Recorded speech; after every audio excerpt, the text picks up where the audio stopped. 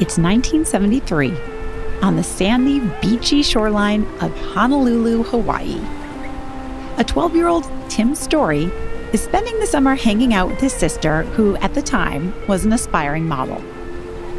Best summer ever, thinks the preteen as he gleefully body surfs amongst the rolling waves. All of a sudden, a particularly big wave comes along out of nowhere and rolls him, knocking off his swim trunks. As he gets his bearings, he glances over. So I'm 12, skinny, with a Michael Jackson afro, and I see my swimsuit. Tim looks over and sees his suit bobbing atop the water's surface, just out of reach. And I promise you, I think no other wave's gonna hit me because I lost my swimsuit. So I'm going to get it, and I get just devastated by another wave. So I'm thinking, how am I gonna get from the ocean back to the sand where all my stuff is? Because I'm naked, 12 and skinny. In much the same way, many of us learn our first harsh lessons of life and the real world, Tim is about to get a dose of reality. Just because the sea knocked off his trunks does not mean it has any intention of giving him a timeout to get himself together. Because waves be a wavin', and life be a lifin'. He hops closer to his suit. Whoosh, another wave. He gets up and tries again. Whoosh, one more. He gets a little closer each time, and then... So finally, I get the swimsuits, grab them, and boom, put them on. That's how I feel life can be sometimes. It's like you got hit by a wave, You're like, time out, okay, I just lost my job. Or time out, I just got divorced. Or time out, my daughter's acting crazy. But then another wave will hit. And so what I talk about is the waves will come, but it's important to, when the setback hits, don't sit in it, don't settle in it, and definitely don't cement yourself in it. And here, in a nutshell, is the philosophy of Tim Storey, one of the most prolific pastors, thought leaders, and high-profile life coaches in the game. Known as the comeback coach, he teaches people how to turn their setbacks into setups. And when I say he's taught people, I'm talking people. Tim has coached Kanye West. I would say Kanye is, he's my little brother. Charlie Sheen. There's sides of Charlie that other people don't know that I know, that I could go to his house and he'll cook me food. Robert Downey Jr., Dog the Bounty Hunter, Quincy Jones, and Oprah. That's right. The Queen herself. A tweet-tastic hour with author and life coach Tim Storey. You can go from nowhere to now here, just like that. When we think of the setbacks we all have in life, how many of us let them take us out for way longer than needed, simply because we didn't know how to get back up? What if you could get the playbook from someone who has helped some of the biggest stars, athletes, and executives come back from things that felt insurmountable? Like, I am a god. Everybody says, who does he think he is? I just told you who I thought I was, a god. And over 6 times during that call, you used the N-word. Yes, sir. Why were you using that word so freely? Well, I thought I had a pass in the black tribe to use it, kind of like Eminem. Who gave you the pass? The brothers. Who were the brothers? Winner, winner, chicken dinner. I don't think so. Winner, winner, Sheen dinner. Wouldn't we all like to just stop the waves of life from hitting us when we're in a crisis? When we're trying to figure stuff out? When we're just trying to collect our thoughts? Well, we can't stop the waves, but we can get tools and tactics to ride them out a bit more gracefully to make life a little less choppy along the way. So, what is the key to a well-orchestrated comeback? It might not surprise you to know that according to Tim, it has a lot to do with gratitude. I'm Jamie Hess, and today I'm bringing you life lessons and personal stories from the man himself, Tim Storey. Today on the Gratitudeology podcast. Will you walk through the fire? Would you ride through the storm? Will you walk on a wire? Will you save if I fall? Will you break through the madness? Set us down where we're safe. I'll be right here waiting till you find me again.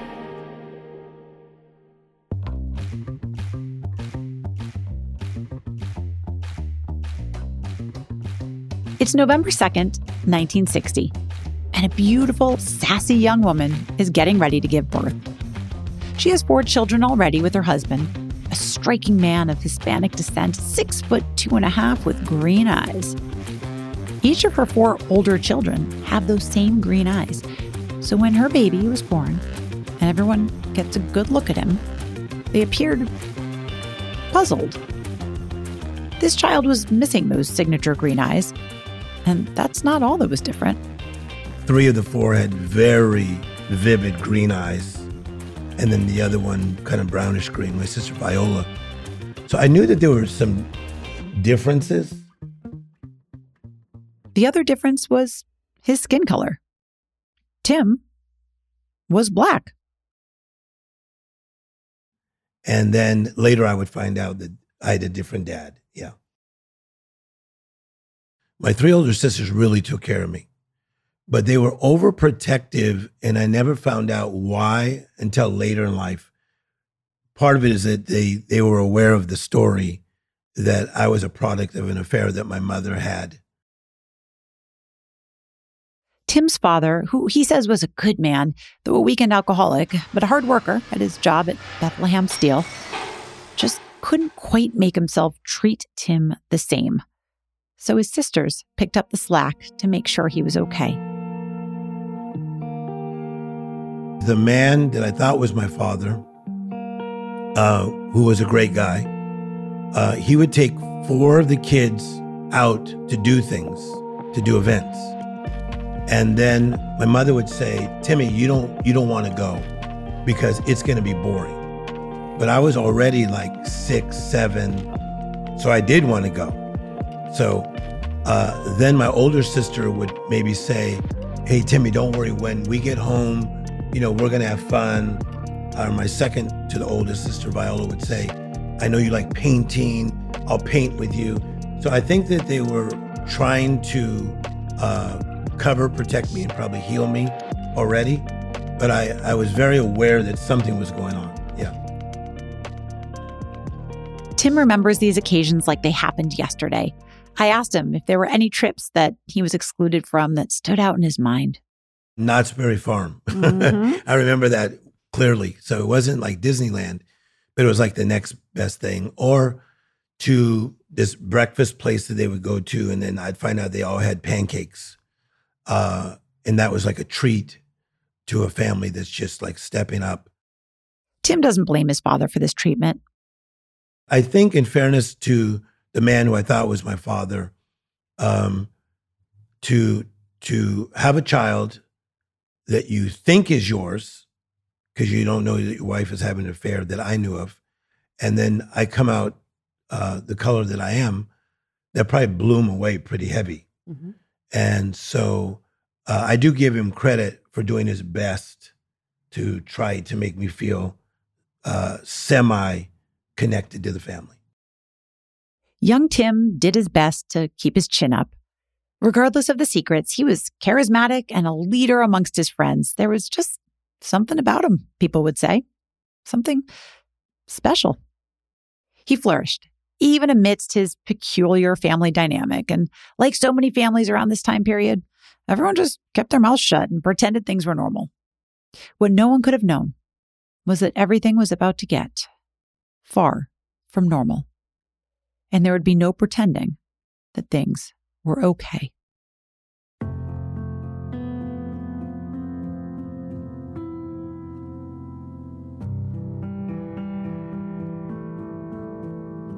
When Tim was 10, something unimaginable occurred.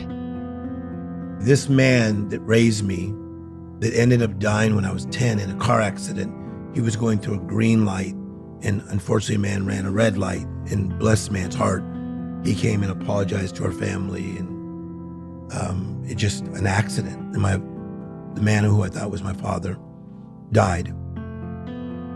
Then, just 2 years later, My sister's in a car accident. She was so beautiful and amazing. Her two friends are driving in the front, seat.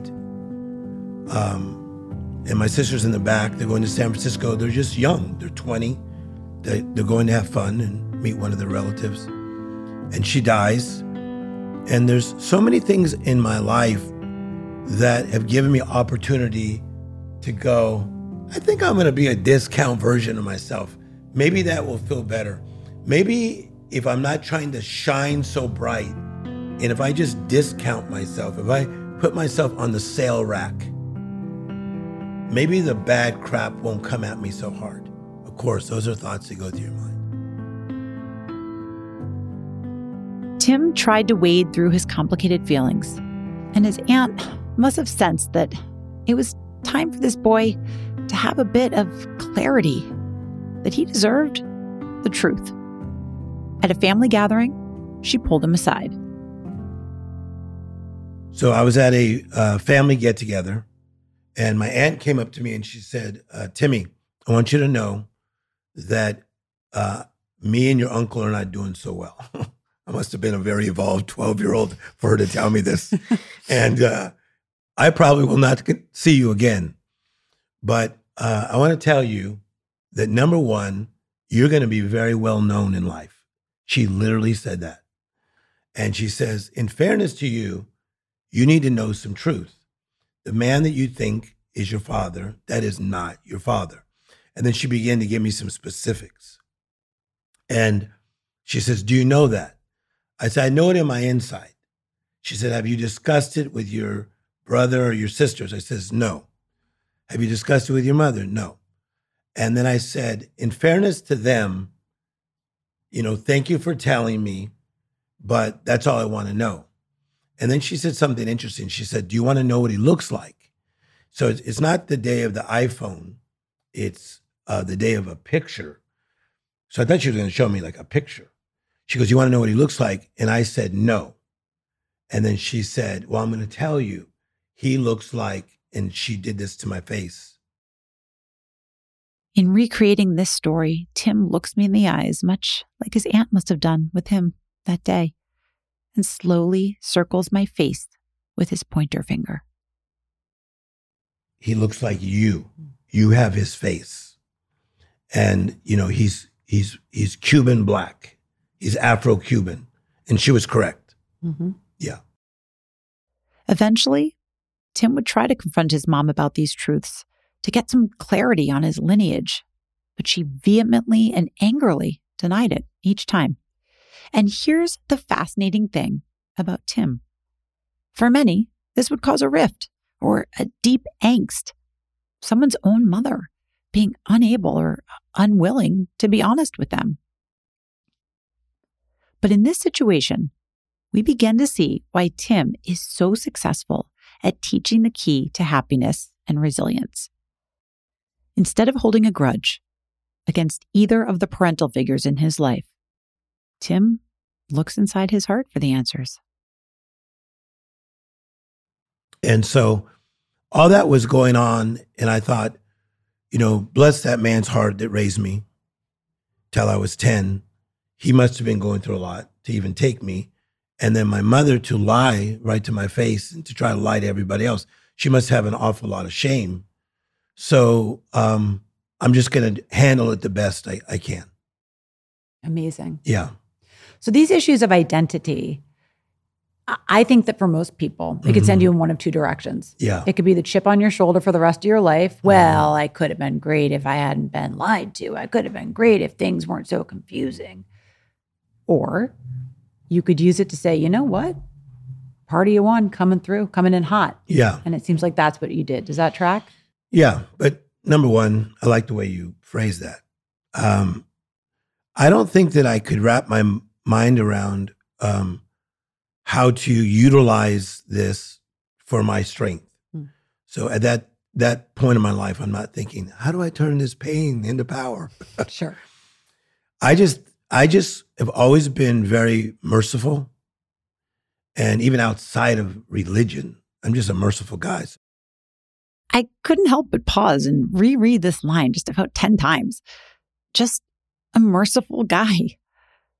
In this current world, full of finger-pointing, judgmentalism, and hypocrisy, it strikes me how shook I am by a man standing in compassionate empathy and just feeling merciful. Like, let others have their shit. We've all got a lot going on. I'm choosing mercy today. I thought, what a concept. And a lot of others thought the same thing. Because when Tim decided to go the path of religion, faith, and service, it just kind of came naturally to him. Although he didn't immediately know it was his calling.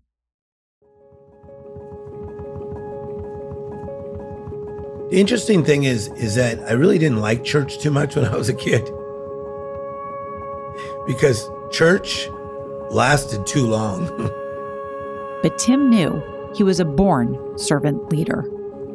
But when I was a junior in high school, a girl from my high school handed me a book on the life of Mother Teresa.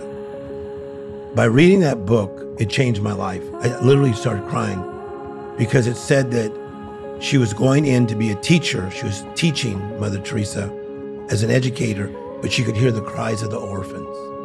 And man, here I was, an athlete, funny guy, popular in school. I was crying reading this book.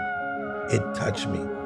So then I went to the guidance counselor who liked me, and he says, Timmy, I'm not kidding. I think you got like a calling on your life. Look how everybody looks to you as a leader. You're like a Martin Luther King, and you should study him too. So I did. So I went to seminary thinking I'm just going to be a humanitarian. That's how that started. Imagine being told by a high school guidance counselor that they see you like Martin Luther King. But Tim took it all in stride. This guidance counselor saw me as a revolutionary person, and he was correct. So, but I went into seminary very gingerly.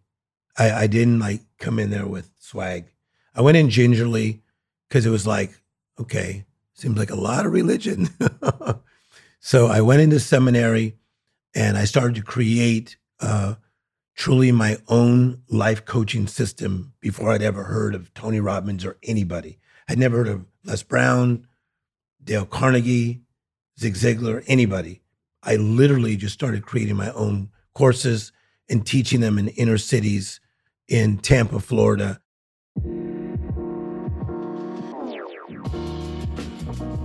And it was this that would grab the attention of football player Reggie White. And Reggie said, I have money, you have a skill set, let's go. Reggie began helping Tim expand his teachings, and people, some pretty high-profile ones, start to take note. Yeah, so what happens is in the early 90s, I start to look out in different crowds, and then I'd see Denzel Washington in my meeting. And then I'd find out, oh, he was filming a movie and somebody invited him to come. And then I look over here in Miami and I see Danny Glover, but he was super big because he had just done those movies with Mel Gibson. And then another time I look over there and there's Ashley Judd. So what started to happen is people would say, you got to see this guy. He's a minister, but he doesn't talk like a minister. So I think that that's been one of my strengths is I don't watch preachers preach. A lot of people watch preachers preach. If I want to get fed the word, I study it on my own. I listen to Bible on tape, or I'll listen to teachers. And so I think that, you know, when I started to get around the Walter Matthau's, the Jack Lemmons, the Tony Curtises, the Charlton Hestons, the Vidal Sassoons, they started saying things like this, like, kid, what a gift. And part of your gift is you're not trying to be anybody. You're just so uniquely yourself. So that was the thing that worked. I heard you the Super Soul Sundays, the talk you gave that you love, I'm a bee. Yeah, I'm a bee, I'm a bee, I'm a bee. Yeah, by the Black Eyed Peas. Yeah. And why do you love that song? So I think that we all know we're supposed to be. So when I go speak at inner city kids, mostly at the age of like 5, 6, 7, I notice when they're like 9, 10, 11, they're already doing this, okay? But when they're younger, and I say, what do you want to be? And they'll say, I'm going to be an astronaut. A little girl, I'm going to be Beyonce. I'm going to be like LeBron James, a little boy. They have an I'ma be spirit.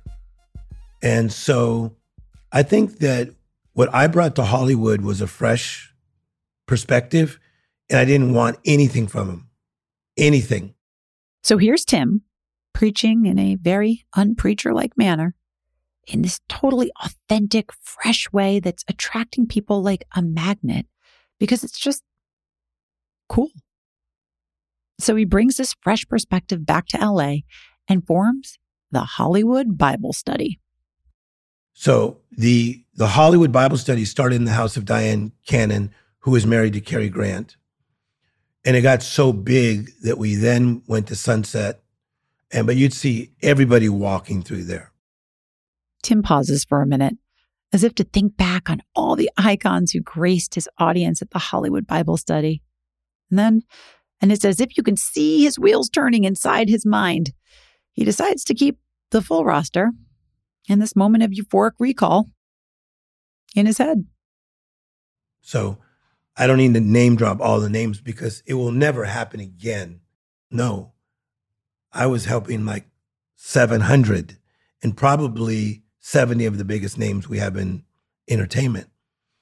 So I think that it was just a time, a season, a hunger for God, a longing for God with a young guy that was breaking it down in a way that people could understand. I mean, I can understand that, can't you? This hunger for God or meaning or whatever. I think maybe we're all in it again now. Desperate times, lots of confusion and angst. So people turn to faith for comfort. But what I find so fascinating about Tim's journey is how quickly he accumulated celebrities, like big name celebrities, into his following.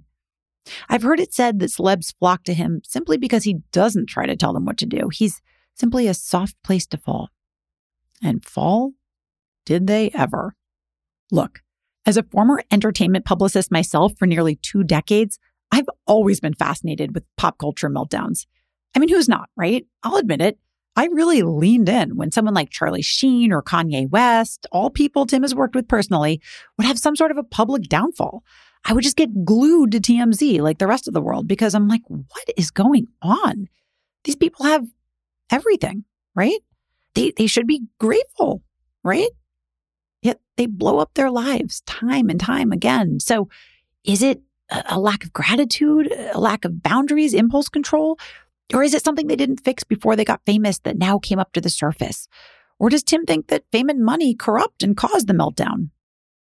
I think that it's hybrid. It's both. So there's a scripture in the Bible, Jeremiah 18. It says, "For I am the potter and you are the clay. I'd like to shape you as seems best to me." And part of the process of making pottery, as you know, is they'll take the clay and put it on a wheel, and then the potter will begin to mold it. What I find with a lot of celebrities that I continue to work with, a lot of them only want to be molded to a certain degree because they have such talent, right? Such charisma. They're like, you know what? I know I'm supposed to show up at 1, but I show up at 2:30. Okay. They don't want to deal with that discipline side. And then there's also a part of the making a pottery where they take a thin wire and they take it through the clay. And when I've asked people that have done this, I said, why did you do this? And they said to take the air bubbles out. Because when I put it in the kiln, in the furnace, that if I do not get the air bubbles out, it'll crack or explode. So for the friends that you have that are entertainers and the friends I have that are entertainers, this is what we see. They're cracking and exploding because they're not dealing with the air bubbles that have always been there. Air bubbles. Little issues that maybe the rest of us would have to work out in real time, but celebs can kind of sweep under the rug while the rest of the world is giving them accolades. Truth is, as much as the world likes to put them down, it's not easy living life as a celebrity in the public eye with trolls and scrutinizers. To many of them, Tim represents a non-judgmental ear, a shoulder to cry on. Quite simply, Tim holds space for those who no one else will give any space to. How's it going, Kanye? Don't say anything to me, man. Like, stop asking me questions. You out in front of my house at 4 a.m. Talking about how's it going. It's not going good. Y'all here trying to take money out to make money off us. That's how it's going. It's 4 a.m. It's 4 a.m. and you ask me how it's going. You know I don't want you to say nothing to me. You hear what I'm saying? Somebody like Kanye, who I think is on all of our hearts and minds right now, what do you think is in his heart right now? Like, what would you say to him today? I would say Kanye is, he's my little brother. I've been around him since 2006. And I feel as close to him now as I did in 2006. I think in fairness to someone like that is you have to look at trauma. You have to look at devastation, life interruptions. And when you're so close to your mother, and I was very good friends with his mother, Donda, and he loses his mother, that's a devastating thing. And when you're dealing with, as Deepak Chopra calls it, mental hygiene problems, or as the great Dr. Amen says, brain health, those are the things that Kanye is dealing with. So, I love him. I talk to him. We're good friends, and we have great conversations. And my goal and my dream is that he will continue to find his way up and out, even though he has said some very ugly things and hurt a lot of people in his addiction. But I was with another very famous guy 3 nights ago, and at his show, he made a complete fool of himself because he was high. And he's very famous. I'm not going to say his name right now, but that was hard to watch. But I'm sure everybody that's listening have had moments in their life that would have been hard to watch had the cameras been on them. I'm not a Kanye West apologist, far from it. But I think what we can hear is that sometimes unwell people just lose it. And Tim holds compassion for them all. Just like that Mother Teresa book he read back in junior high.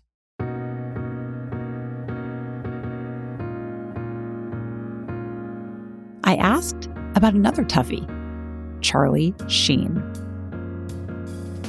And I've been friends with Charlie Sheen since 98. And we have amazing discussions. He's a very nice guy, but can be very lost at times. And when he gets into that lost cycle, he's a completely different human being that I can look at him, he's not even the same guy. But he does interesting things like call my mother just to talk to her about life. That's right. Tim just told me that Charlie Sheen, this same Charlie Sheen.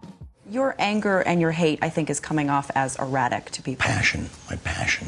It's all passion. Your passion is coming off as erratic to right. people. Well, you borrow my brain for 5 seconds and just be like, dude, can't handle it. Unplug this bastard. Yeah, because it fires in a way that is, I don't know, maybe not from this particular terrestrial realm.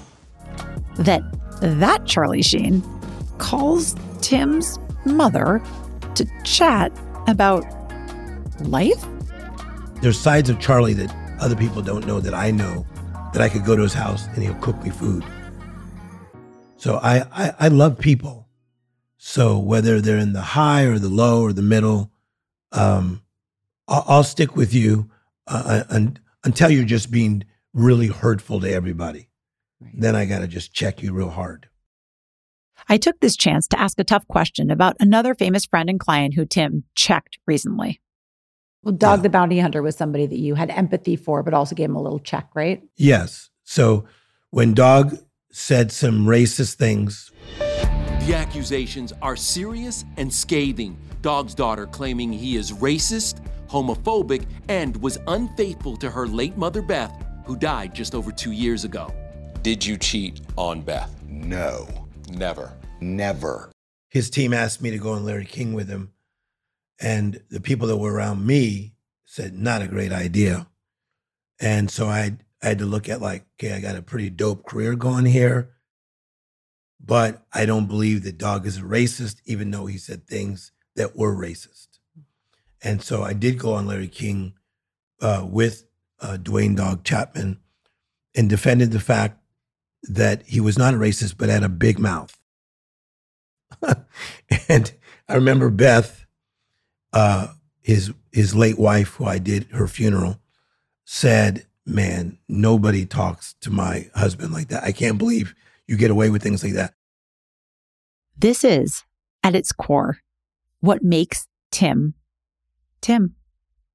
He can get away with shooting straight with these big celebs who often hear nothing but yes. He can talk to them and not get intimidated by them or bow down. He just holds space. So I really come real with these people. Yeah. There's not one guy I've ever backed off to, male or female. And as you know, I deal with the biggest. Yeah. Well, so let's go there. Let's talk about Oprah. Yeah. Right. So it really seems to me, Tim, like as far as the law of attraction goes, you just have the magnet turn the right way. Okay. And I think that comes from gratitude. So in 2015, a big opportunity came to you, and that was with Oprah. Can we talk about that? Yeah. So before that, before 2015, Quincy Jones, who has mentored me since I was in my late 20s, he kept telling Oprah, you gotta have Tim on. And Oprah's thing, and Oprah will watch this, so hi, Oprah. Not gonna lie, I just peed my pants a little. Hi, Oprah? Okay, back to Tim. Oprah's thing was, kind of met guys like Tim, and Quincy kept saying, no, you have not. Trust me, you've not met this guy. So Oprah said to me, Tim, 9 different times he just kept bugging me. And her former executive producer of over 20 years, Diane Hudson, is one of my best friends now. And she says, Tim, I remember your face of your book, okay, Utmost Living, on my desk forever because, people just kept sending it over and over, like, put him on. And, I think so much of it is about timing. And there came a time that it was like Gayle King, who's so nice to me, Diane Hudson, BB Winans, a singer, and Quincy all just surrounding Oprah and saying, pay attention to this guy. And man, when we met, it was like fire. We sat in her backyard for the first time around 2014, before we did the interview in 2015, and just went at it like we had known each other since we were kids. And that continues now. What was it like to walk out there the first time you were meeting Oprah? I think that I have such respect for her, and she's one of my favorite minds ever, if not the favorite mind. And part of the thing about her, and your mother would know this. Tim is referring to my own mother, TV journalist Joan London, who of course has met and adores Oprah. She really remembers things. So she's done so many interviews. She's like a walking library. And so when you talk to her, there's such depth that can just come out at any time, right? So you could be like in the humor section, because she likes to laugh with me, and we like to do our little gossipy stuff. But then you go around the corner and you're in the depth section of the library with her. Does that make sense? It sure does. And she can go there probably like no one else that I've known. Probably like no one else. So the first time that you sat with her, you just sat with her to get to know one another? Yeah, we were just getting to know each other as people and seeing what we should do together. And I made sure not to ask because I knew that she always had people asking. And she later said to me, good move. And then she later said, I just feel like I want to open my world to you. And she did. So it's so much that has happened in tours and shows and specials and Oprah Cruise and her book and her magazines and all that, but even things to come. But I love her as a friend. She's my friend. Tim, an aspiring spiritual leader, sat with Oprah Winfrey and didn't think of himself. He didn't ask for a thing. He simply was grateful for the moment. He simply made a friend. How many of us approach opportunities from the wrong place and then wonder why it didn't pan out? We either come out of the gate too bold, asking for too much and getting rebuked, or we shrink down, not feeling worthy of the attention. Which brings us back to the concept we started today's episode with. After the tragedy of Tim's youth, it would have been so easy for him to fall into a state of victimhood. So many things in my life that have given me opportunity to go, I think I'm going to be a discount version of myself. Maybe that will feel better. Maybe if I'm not trying to shine so bright, and if I just discount myself, if I put myself on the sale rack, maybe the bad crap won't come at me so hard. Of course, those are thoughts that go through your mind. Mm. Yeah, when you're standing out in front, there's a lot more opportunity for the waves to hit you. No doubt. Yeah. No doubt. You almost want to, it's like those kids that are in the children's choir.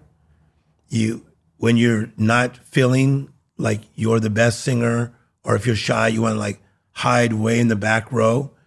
I've been put out in the front row since day one because of my skin color or my charisma or whatever. There's been so many times I just wanted to just go way in the back of the little kid choir and go, you guys shine, and I want to be a discount version of myself. Okay. I know what you're thinking. He's always grateful, always compassionate. That doesn't seem attainable. So I asked him. Was there ever a time when life knocked the shout out of you? I would say divorce, because I waited. I was 25, but I was like a good kid. And I didn't date through seminary. And I had already had a lot of charisma, and I was already speaking on stages. So I was getting attention, but I was really into like what I was doing, seminary, helping people. And I married into a very powerful family. And, you know, I asked the dad, who's very smart and has done a lot in the world to help people, for his daughter's hand in marriage. And then to get married to her and be into it 2 years and go, yikes, we're like two different individuals. Like, she likes it quiet at home. She doesn't want the phone to ring. She doesn't want to talk about what I'm doing outside in the house. And that was very difficult. We lasted 11 and a half years. And now we're phenomenal friends. We didn't argue. And it wasn't not about that. It was just like two different people. But that was really hard to get divorced. I felt like a real public failure for the first time. Yeah, that sucked. Yeah. Pretty good. Isn't that amazing that, you know, you felt like a public failure? Public. Yeah. Yeah, because finally I gave, if I had some people that maybe thought I was too happy, I think this gave some of these people a chance to finally go, look at that little bastard. He can't even keep his marriage together. And, you know, I was really like attentive to my kids and trying to do the best I could. But I would say in hindsight, I was not equipped to handle her. Interesting. Sounds like you have a lot of empathy for everybody else, but sometimes not all of the empathy for yourself. 100%. Yeah, that's human. Yeah, very human. Yeah. But good call on that. But I don't beat myself up. But I just think that in certain cases, I could have done a better job. Sure. Yeah. And here is that quiet humanity that makes Tim not just a spiritual giant, but a humble friend. He is known as the comeback coach because he's had to turn his own setbacks into setups so many times. He refuses to be knocked down by life's waves, and he helps others do the same. And from sitting here for the hour with Tim, I can totally understand why. He lives in a place of resonance that's pleasantly powerful and powerfully pleasant. He's a lot, but not too much. He both holds space and commands the room. His gratitude shines through a light so bright it cut through the darkness of his youth, but not so bright that it blinds people or shines obnoxiously in their eyes. Tim embodies that warm glow that sparks just enough brightness in the room to make it feel like home, safe. And his light continues to shine in his latest book, The Miracle Mentality. So you wrote The Miracle Mentality. What are the main takeaways? Okay. So the idea of the miracle mentality came from Sunday school when I was a kid. So I'm a little chocolate kid being taught by these Sunday school teachers. There was a guy by the name of Noah, and he built this ark. Okay. There was a guy by the name of Abraham. He was in his 90s, was not supposed to have a baby, and he did. Okay. I'm like 5, 6, 7. I'm buying into these stories. I'm like, this is dope. Okay. So I was already forming a miracle mentality at 5, 6, and 7. And then when they took me to Disneyland, when I'm like 7 years of age, it was over with. What? Tomorrowland, Frontierland, you go in this one place and this bear is singing. I mean, I was hooked. You know, this ride, the Matterhorn, I was hooked. So the miracle mentality just formed.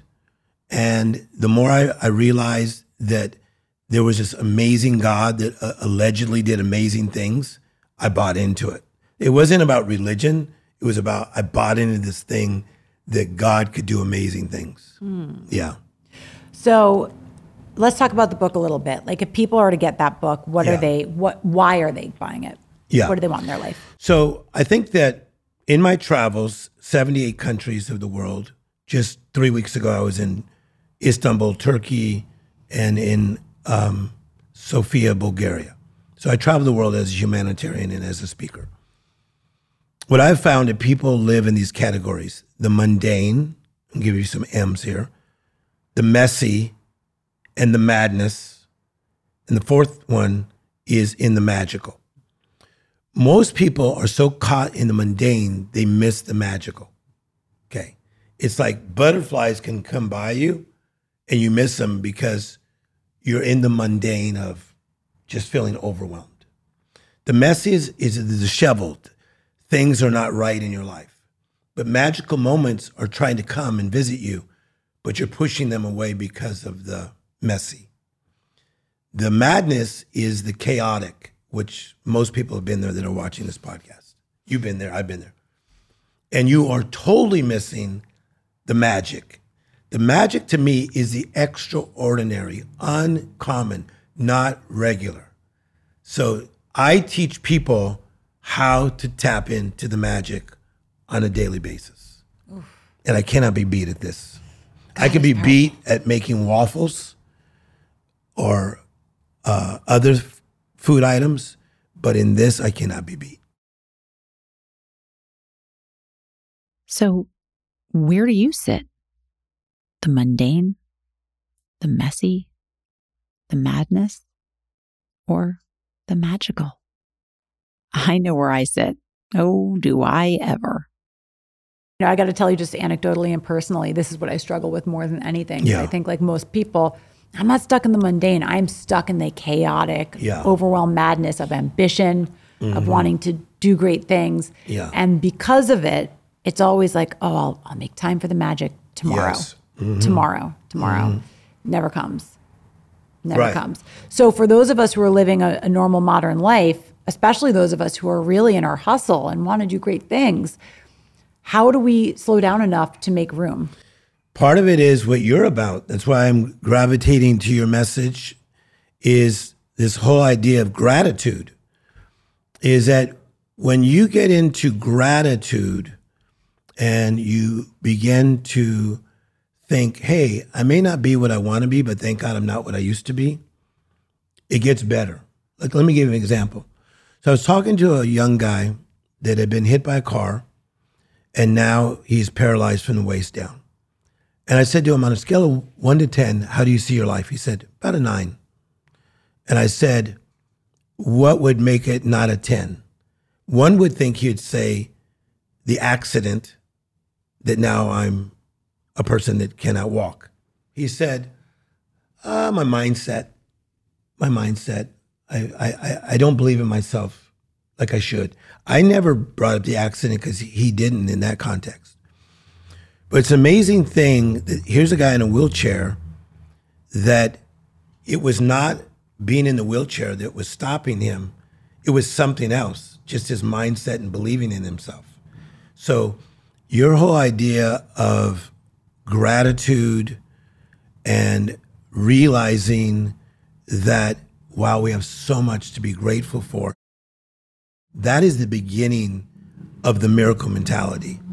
So when I wake up every single morning, I am like so thankful. I'm like little Timmy from Compton who can't wait to be first to the little TV with a hanger coming out of it so I can watch the cartoons before my brother and sisters. Does that make sense? Sure does. And this is the energy you feel today. I don't try to create this energy. This is actually just who I am. But part of it is coming out of what you teach, is the gratitude to even be alive. What a privilege to breathe. What a privilege to breathe. I thought about that, which led me to my last question. Perhaps my most important question of them all. How do you know your assignment, your purpose? So I think that, as many people have said, we become human doings rather than human beings. So let's talk about your life for a minute. So when you are too busy doing and not just being, what happens is that you just have so many voices in your head. But if I was coaching you, I would say, okay, for the next 30 days, we're going to really practice on let's stop, let's look, and let's listen. Because I believe that God put a God idea in everybody's heart, okay? Even while you were in your mother's womb. This is very powerful. So if I was to stop and to look and to listen, your dream has a voice. And your dream will start talking to you. So that's what happens to you. Like when you tell me the story of, I got this idea for something and then I text my husband this about this idea. That was like, in my opinion, a God download, or as Oprah would say, an aha moment. But my thing to get in alignment to my assignment is I stop and I look and I listen. And my assignment is to serve people and to love people and to be very alive, because I will only be alive so long on this planet. And I don't mind being 62, because what a privilege to be 62. And I want to be 92 and look super dope, super swag. Like when I saw Sidney Poitier walking through the Beverly Regent when he was in his 80s, and he's like, what? That's going to be me. That's my goal, at least. So I'm into serving people, but I'm also into living. I like living.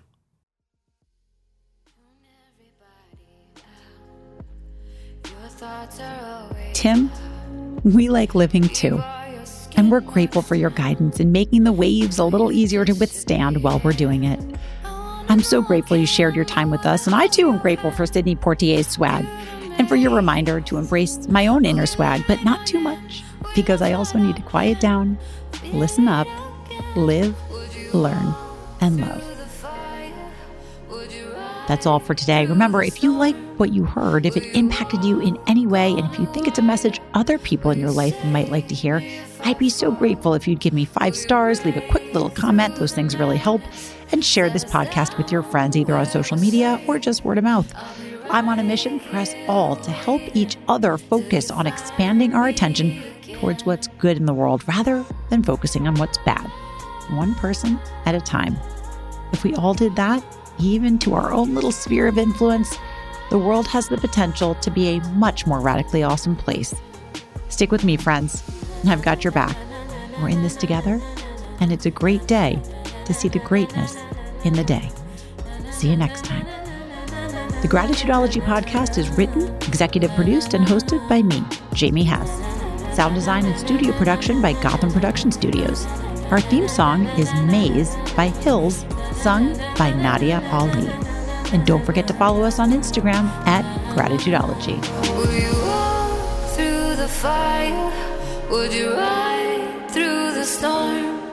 Will you walk on a wire? Will you save me if I fall? Will you break through the madness? Set us down where we're safe. I'll be right